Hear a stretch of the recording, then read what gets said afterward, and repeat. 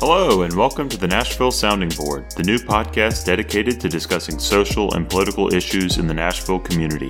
I'm your host, Benjamin Eagles. Last episode, we heard from Councilman Jeremy Elrod, a sponsor of the Let's Move Nashville Transit Plan. In this episode, we'll be hearing from David Fox. David Fox was the runner-up in the 2015 mayoral election and formerly served as chair of the school board. One quick note, David and I sat down for this interview prior to Mayor Berry's resignation. Due to her subsequent resignation, his comments regarding former Mayor Berry have been condensed. So thank you so much for being the second guest in a four-part series about the transit plan leading up to the historic vote on May 1st. Thank you, Ben. I'm looking forward to our conversation. And just a few fun rapid-fire questions for you to get things started. What's the first news site that you check in the morning? I always check the Tennessean and my Google News search. I have it set so it pulls from 6 or 8 different categories, and I can kind of cover what I need with that in about 10 minutes. There you go. And favorite local coffee shop? End up going to Dose, which is the closest coffee shop, so I do that a good bit. And what book are you currently reading? Now, I've got a stack of books I haven't been reading. I'm trying to think of the most interesting one. I've got a Thomas Jefferson profile is sitting on my desk and so far unread, so I've got a lot of reading ahead of me. Okay. And are you a wine guy or a beer drinker? I prefer beer, but my cardiologist prefers wine. And so I try to have a little wine every now and then. And how often do you ride the bus? Very infrequently. I'll sometimes downtown take the Green Circuit. My family will periodically take the bus a couple blocks away on West End Avenue when they want to go downtown to see the Frist. They'll hop on the bus and see that. Gotcha. So to get things started, what parts of the Let's Move Nashville plan do you like and what parts do you not like? Well, there's very little that I do like, but I should preface it by saying I'm friends with a lot of people who worked on the plan, and everybody who worked on it are good, civic-minded people who have contributed their time to put forward a good plan, and so I genuinely appreciate their effort. But the way the process works is come together with a plan, and the population votes on whether this is the right thing for us or not. Having reviewed it, the only parts that I find attractive really have to do with the bus service. Ultimately, I've come out strongly opposed to light rail plan as well as the tunnel plan, which is, of course, the vast majority of the spending. Okay. And in an interview with the Tennessean, you called the plan a boondoggle, a colossal mistake, and borderline catastrophic. It's pretty strong language. So why, after largely being off the radar since the 2015 election, have you come out so strongly now? Right. Well, I tried to give the mayor a lot of breathing room after the election. We had a fair election. She ran a good campaign and won. And so I felt like I needed just to get out of the way, and I stayed out of the way. But the size of the spending on this plan, the amount of debt we'll incur, and the overall ineffectiveness of it just left me concluding that, well, if I'm going to continue to live in Nashville and be at all engaged, I ought to express my opinion. And so I ended up digging into it and studying it and read the document when it came out, talked to a lot of people. And of course, this is a topic that I've been thinking about for years, back, well before the mayoral campaign. And so I had some opinions going into it. I didn't really expect that we would be presented with one option, kind of a binary choice, yes or no, on something that would be so, I think, ridiculously expensive and have such a limited effect on traffic, improving traffic and congestion. We have a lot of challenges in Nashville. This is a boom period for us. Things are great. People are moving here. I don't think Nashville's ever been better than it is right now, but you'd have to be blind to see we don't have some major problems. We have a school system that's desperately underperforming. We have a scourge of homicides around the city. We have like more than twice the number of homicides this year than we had 3 years ago. We have affordable housing problems. We have problems that really affect people that I think are more critical than this, that are going to require capital. And if we spend all of our operating income and then incur debt to pay for an extraordinarily expensive transit plan that's really not going to be that helpful in my view, I think we're badly misallocating capital and going to hurt people who live here. Does it matter to you that the funding stream for this, the debt portion, is revenue bonds rather than GO bonds? It's a slight improvement, I guess. I think about $3 billion in GOs, if I'm not mistaken, general obligation bonds. yeah, this will be structured more as a revenue bond, but ultimately, if the plan is unsuccessful, I think the liability will end up flowing to the operating revenue of the city. If in a worst case scenario, if you look at transit plans around the country, none of them, of course, are cash flow positive, and I don't think that should be the expectation. I think there are reasons to understand that they'll operate at a loss. They all do. I think Tokyo, arguably around the world, is the only one that might be considered cash flow neutral. The two competing private companies that do the rail there, I think, in Tokyo. Oh, in Tokyo.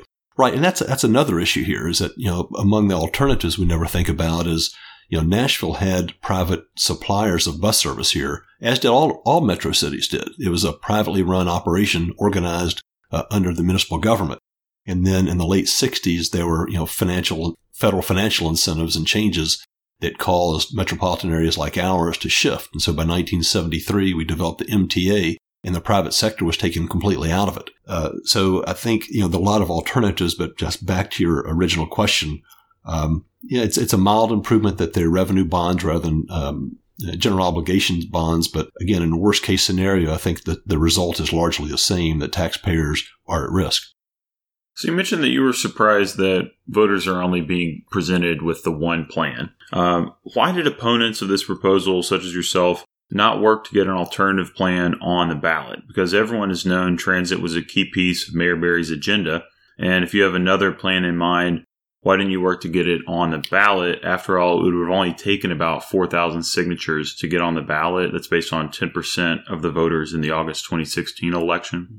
I attended some of the meetings and expressed my opinions how I prefer things to roll out here, which is mostly a bus service. Mm-hmm. And I think if you look at the turnout at these meetings over the last few years, you get civic-minded people who are very interested in it, but yeah, it's not a random group, of course. And again, this is not the fault of anybody, but if I'm for an improved bus service. We have a lot of people who are enthralled by having light rail program here, and they're very passionate about it.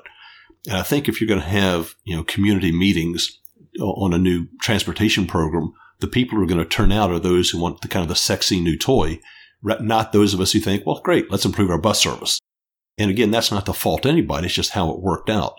As far as the process, I don't really know how the process was set up. I don't know how they decided we would have one option. I guess that was the mayor's office who said, okay, at the end of this process, we're going to give you one choice and it's binary. That's not how I would have done it necessarily, but that's how they did it.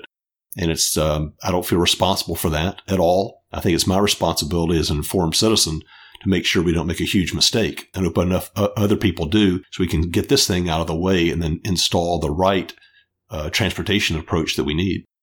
Did you give any thought, or had you heard people consider going the petition route to get an alternative plan on a ballot? No, I didn't. Okay. So, on your campaign, you had some fun commercials. You had the Lincoln McConaughey spoof, the Fox suit with ESPN, but you had an ad about transit, about not wanting to become the next Atlanta.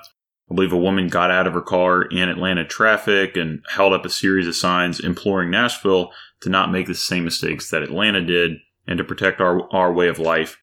What did you mean with that ad, and what sort of transit plan did you have in mind during your campaign? Sure. Well, first, I'm very pro-transit, and most people I speak with, regardless of their view on this proposal, consider themselves pro-transit, because I think everyone recognizes, anyone who's been here for any length of time, and I've been here pretty much all my life, recognize the status quo is not working too well, and it's going to be working a lot worse in years to come. It's just the plan that's been put forward is not to my liking.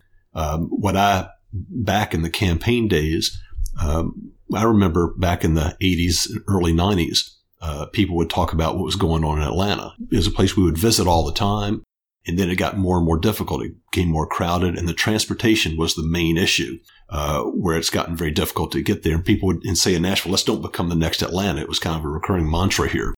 And then that sort of died down. In the last 10 years, it's resumed as their transportation issues have gotten even more intense. Most business people I know, avoid going down to Atlanta unless they have to, just again, for the transit issues. In the campaign, what I wanted to see was one of two possibilities. Because light rail and rail in general is so expensive, My interest in it was to what extent could we bring in private sector partners to shoulder some of the capital costs to do it and the operating costs to operate it. Beyond that, my interest was mostly in what can we do to create a real bus system here. We don't really have a real bus system here, in my view. We have this hub and spoke system that is great for an extremely limited number of people. It's infrequent, and it doesn't go in very many places. It's inefficient. If you want to go around the periphery or around town, you have to go downtown and transfer and come back out. And so it's largely irrelevant to what we have. And so I believed back then, and I still do, that one of the best ways right now that we can address congestion issues in traffic is by creating a real world-class bus service. And this is something that we could have done in within a year. We're talking about a transit proposal here that could take 10 or 15 years to unfold. Well, why would we do that? We could spend 10% of the money. We could get something, I think, 10 times as effective, and it'd all be here within probably 12 months. And so that's really what I had in mind 2 or 3 years ago during the campaign, and that's still largely where I am. So I found it to be interesting. I went back and looked at a Q&A with all 7 candidates back in the primary, and Megan Barry at that time was quoted as her vision being develop transit solutions that are less costly than streetcars or light rail. And in your campaign, you advocated for a regional commute transit line with public-private partnerships as a solution. Right. President Trump has touted so-called P3s, and they are a big part of his infrastructure bill. Can you put some meat on the bones for us? What would public-private partnerships look like in regards to mass transit? And I know you mentioned possibly using the CSX rail lines. Is that a reasonable possibility? I spoke with CSX back in the latter part of the mayoral campaign, and they were uniquely uninterested in partnering. I've spent a long time since I've spoken with a company with less interest in the local community where they work. But I spoke with her, and she was not at all accommodating. She didn't rule it out. I subsequently talked to somebody else who knows federal transportation law, who said actually there might be a mechanism to take advantage of it. My thought back then was they have right-of-ways in many areas. They're talking about CSX has right-of-ways in many areas where it'd be nice to have a parallel passenger rail. And if they would allow us to use the space, or if they would operate it with us, then that might be a way to move forward and do it in a much more cheaper fashion than what we're talking about now.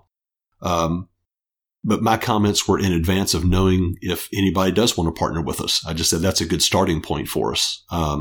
Whether or not there are organizations, private sector companies that would like to operate a light rail system, we'd have to find out. I don't know how successful or how prevalent those sort of approaches are. But if we're going to do light rail, especially if we're going to do something with 4 or 5 corridors and with the price tag on it, I think we ought to fully examine how can we defray the cost, and using a private sector partner would be the first place to look. Would you suggest using public-private partnerships for an improved bus system? I'd be very receptive to that. Doesn't have to be, but I would. There's no reason to rule out the private sector on almost anything, in my view. In education, I support charter school operators because I just don't think having a monopoly, whether it's a public or private sector, well serves consumers. And so in this case, there's no reason to go in with the assumption that you should have a government monopoly in, say, bus service. Until like 1973, buses were mostly provided by private companies. Now, I think we got the Metro Transit Authority was established in 73, and that's what happened around the country. The private sector was kind of forced out. In some cases because the private sector companies were operating unprofitably. But I would be receptive to inviting private companies to help provide some service. And also, one thing along those lines is I was looking at something just in the last few days. There's a company called VIA, which is operating, it's a private sector van business that Arlington, Texas has contracted with. They were contemplating what to do with their bus line. Their bus service was very unsuccessful, had very small ridership. And they contracted with a private company called VIA to operate vans, and it operates like Uber. You just walk out, hail a place, and it's ride sharing. So you can have multiple people in there. So it can take cars off the road, and it's a lot cheaper for the municipality than a bus service would be. Interestingly enough, Uber, I think, has rolled out a pilot for basically that same idea, vans. Right. And you can look out at outside of Phoenix, the Google version, I think called Waymo, is doing something similar. They're already operating, in this case, autonomous cars. And they expect in 2019, so this coming year, to operate autonomous ride-sharing vans on a commercial basis. Now, that's very early. Most people don't expect that sort of technology to have great effect for, until 2025, 2030. But it just shows how quickly it's moving along. That next year, area outside of Phoenix is probably going to have a ride-sharing autonomous van service. So, again, that's another reason, in my view, why we should resist spending $9 billion over the next 10 or 15 years, incurring all this debt. We're in the middle of a transportation revolution. If we do a great bus service, we look at what Houston did. In 2015, Houston had the exact same bus service we did. It's the same sort of hub and spoke service that's largely irrelevant to most residents. And within a 6 months period, they just flipped the switch and said, okay, let's get real. And they moved to a grid system. So you can actually move around the city wherever you want to go with good technology to make it possible. And they managed to stop a 20-year decline in bus ridership as soon as they did that. And so we could do the same thing. We could spend a little more money. We could acquire more buses. We could partner with a private sector organization. And for many years, we could do a much better job moving people around than we'll ever do with light rail.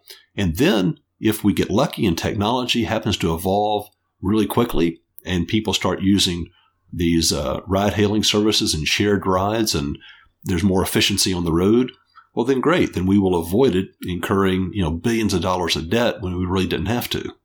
As a quick note, if you're enjoying the Nashville Sounding Board, please leave a review or a rating on the Apple Podcasts app or your app of choice. In a recent interview with the Nashville Business Journal, transit advocate and himself a former candidate, Charles Robert Bone, said, quote, "We're really being called to vote on a dedicated funding source, so it would be naive of us to think that this plan won't continue to evolve over the coming months and years. If there are parts of this plan that you don't like, why not vote for the plan and work out the details later?" Well, I sure hope nobody actually falls for that idea, because as John Cooper, not the Metro Council member, but the attorney for Metro Council said 3 or 4 weeks ago, he said, no. He said, you're voting on a very specific referendum here. And if you read it, it's fairly lengthy and it designates exactly what we're going to have. He said, if you're going to significantly deviate from that, you're starting all over again. You're going to have a whole nother referendum. And that's one thing that's frankly pretty bothersome. I have seen repeatedly people who advocate the mayor's plan say, look, just vote for it and we'll figure it out later. If you don't like it, we'll figure it out. Well, that's wrong. It's factually wrong. It's legally wrong. And so I just get a little upset when somebody's arguing for their position when they start saying things that are inaccurate, and that's inaccurate. What do you make of the math published by the Chamber of Commerce that shows that this plan is only going to cost the average taxpayer 17 cents per day or $5 a month? I've tried to understand it, and I've looked at it, and I don't know that they've provided all the data to understand it. And first of all, one thing I did see, well, that's until the property tax increase doubles to 1 cent. That's sales tax, the sales tax. That's only the first part of it for the first few years. And so presumably it doubles a few years later. Mm-hmm. I can't understand their math. I mean, the math that makes sense to me is this is a $9 billion plan. We have about 680,000 people live in Nashville. That's $16,000 per person. Family of four, it's about a $64,000 investment. How many families of four would say, yeah, I think this plan's worth about $64,000. I don't think any of them would do it. So that's the math I care about. And of course, that $8.95 billion over the entire construction period, so I guess about 14, 15 years, that includes $1.5 billion of federal money as well. So there are some other things that they're counting on, not just the sales tax stream. It does, and I think it's unlikely we get up the federal funding they're talking about, the grants they're talking about, and I think it's important to recognize that $9 billion figure is the right figure. There was a lot of debate about it. There's a lot of pushback on it, and I think the problem is the advocates of the mayor's plan seem to say, well, this is like buying a car. Maybe you're buying a $30,000 car, so you need to go to the bank and you need to arrange for $30,000 of funding. But that's not what we're doing. This is more like starting a business. And so if you're starting a business, maybe you spend $30,000 to buy your equipment and to rent your building and to hire somebody. But you're not going to start a business with $30,000 because you're going to incur probably $50,000 to $60,000, $70,000 of losses you have to fund. So you're not going to talk about, well, I need to raise $30,000. If you do, you go out of business. You talk about, I need to raise $100,000. That's what people care about. What's the out-of-pocket cost? And so this is legitimate. This is like starting a business. It's a legitimate $9 billion expense we're talking about. So I think that's definitely the right number that people should have in mind. Plus the operating costs. Plus operating, that's another thing. I mean, and that's what so I spent a number of years on the school board, and I think we need more funding for our public schools. That's just the way it is. I mean, teachers should be making greater incomes than we're making right now. And how do you do it if you're going to add $100 billion a year to operating expenses? And I think it goes up to like $160 million a year in debt expense, 15 years out. So that's a massive strain on a budget our size. And frankly, that's ultimately the reason why I came out against this thing. Because again, there's these critical human problems we have in Nashville that require funding, that both capital up front and year-to-year funding. And if we're going to blow hundreds of millions of dollars on this plan, there's a lot of more important things that are not going to get funded, especially when the economy flattens out a little bit. Some of the assumptions here, they're assuming 4 or 5% annual increases in sales tax. Well, that's ridiculous. We've had flat sales tax for years now. I mean, we've had increase in property taxes, but our sales tax has been flat. And yet they build into the assumption that we're increasing 4 or 5% a year. That's just not right. Quick editorial note. David's assertion here was inaccurate.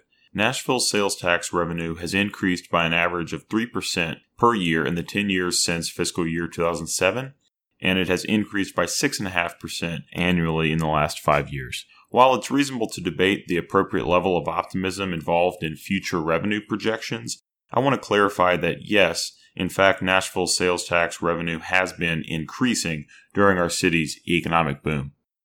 So you've said that this amount of money could get our city in a lot of trouble.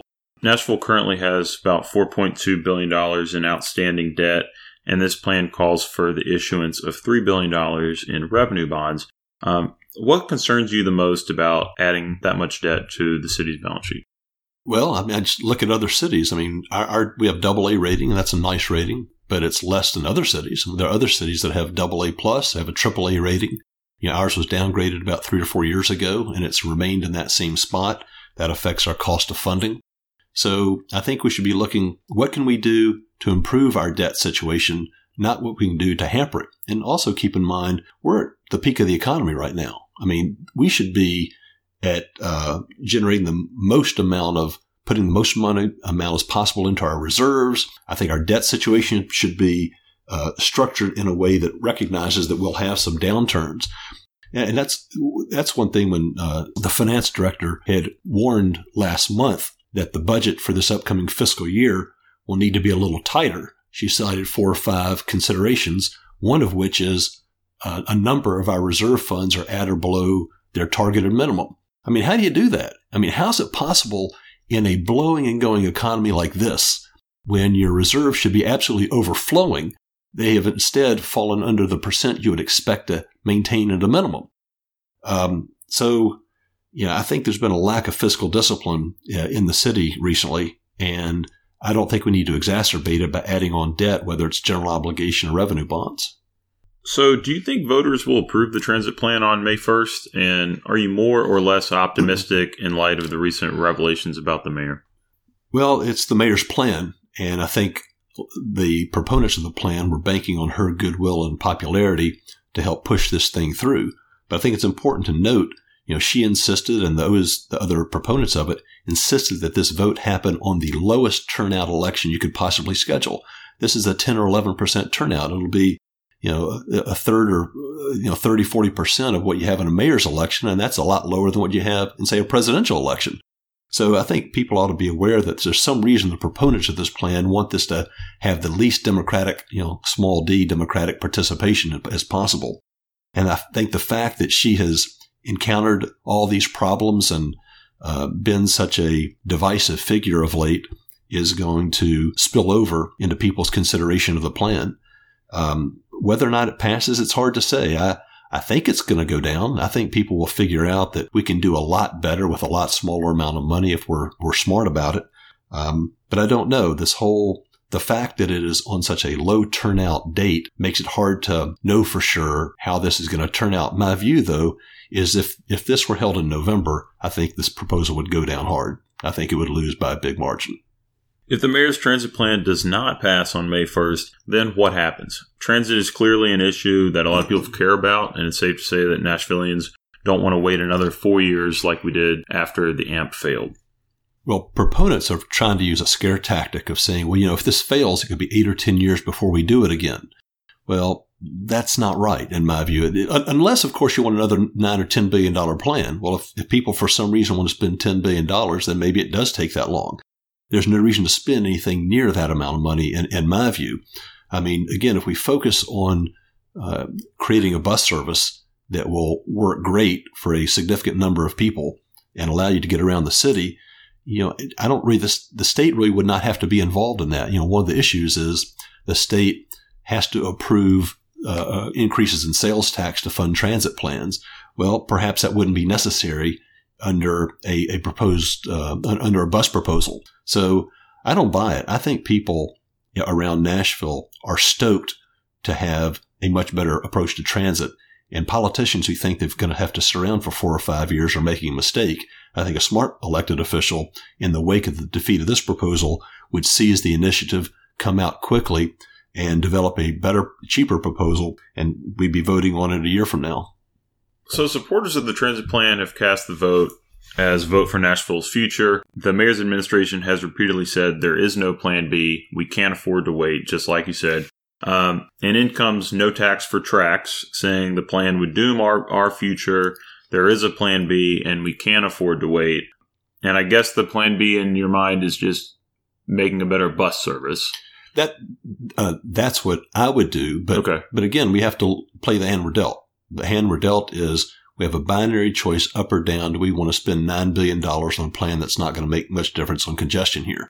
And so the first order of business is to get this thing out of the way so we can have the plan we should have.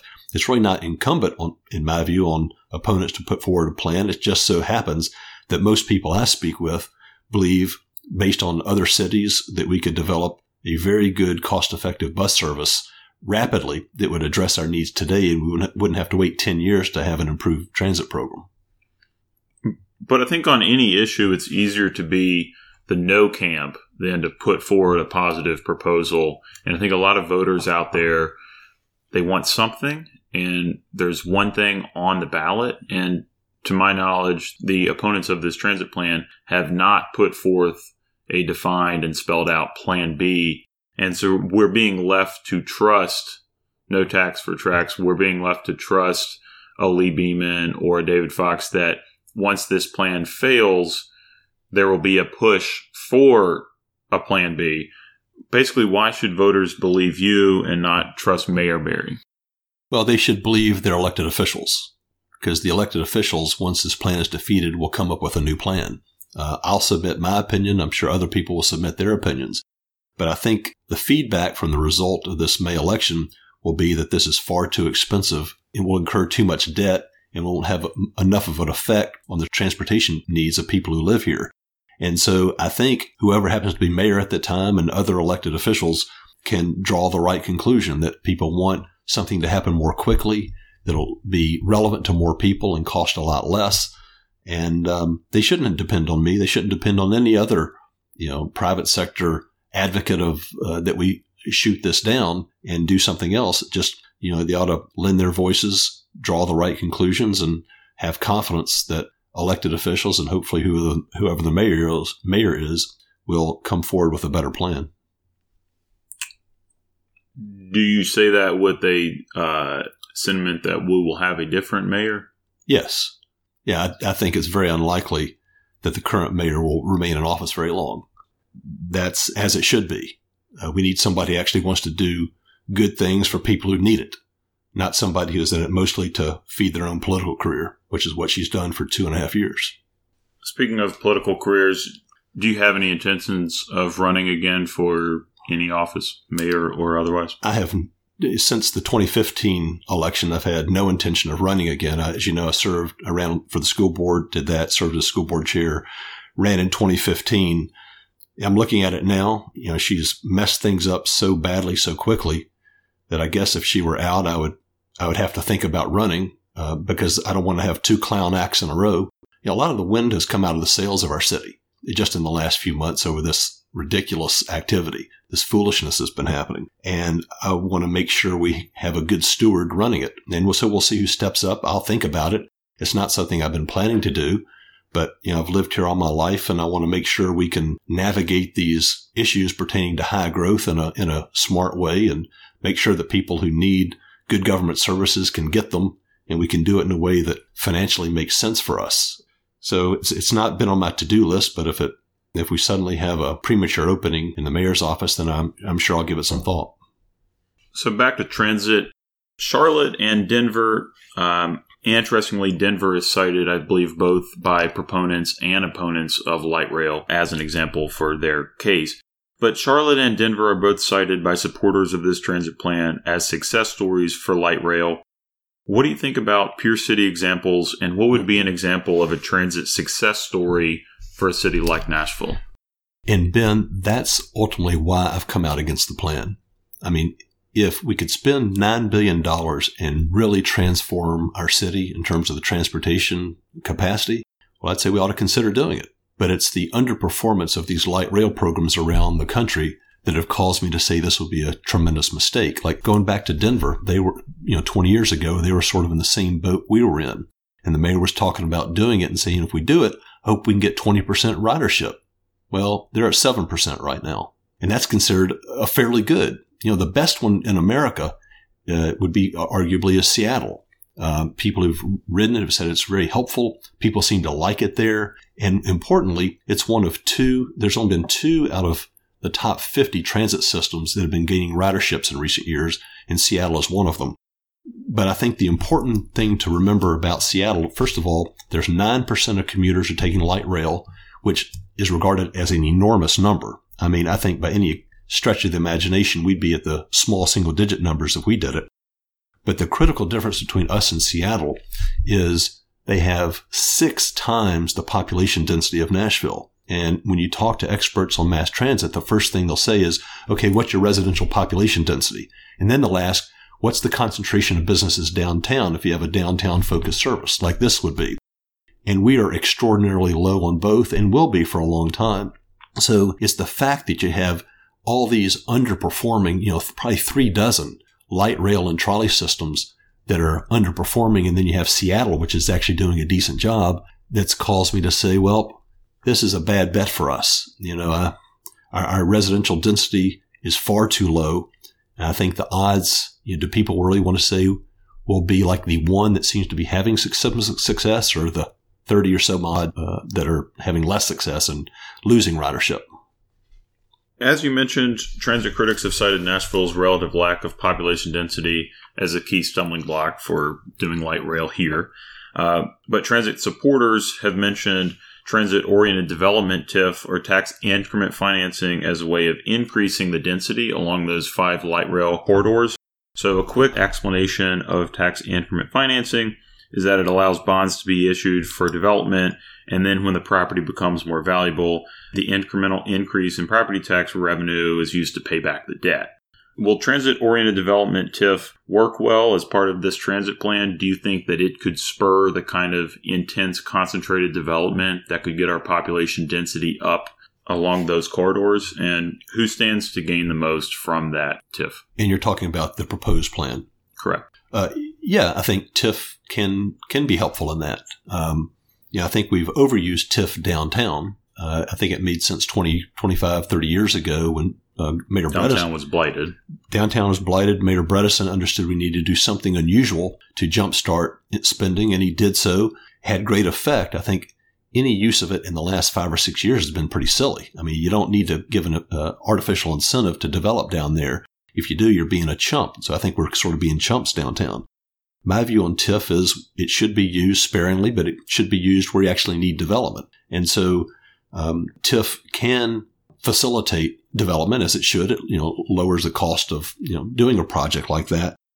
And so for those who are eager to have more density, I guess that would be a good thing. I think you have to, when you do it, you recognize you're also driving, oftentimes you're you're going to be driving up residential living costs as well. That's another component of it.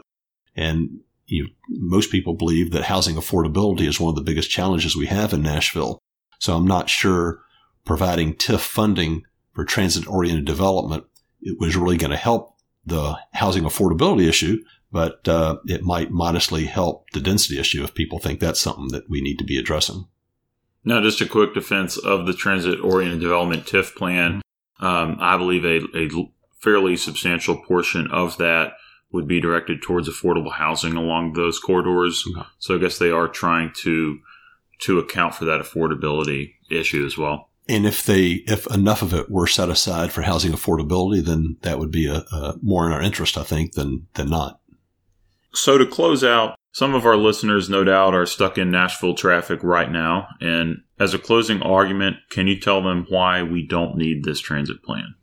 Sure. Well, I believe everybody in Nashville is pro-transit. Everybody recognizes the status quo isn't getting the job done, but we need something to get the job done in the near future, not 10 years from now. And we need something that we can afford that won't be a burden to our children and, frankly, to our grandchildren.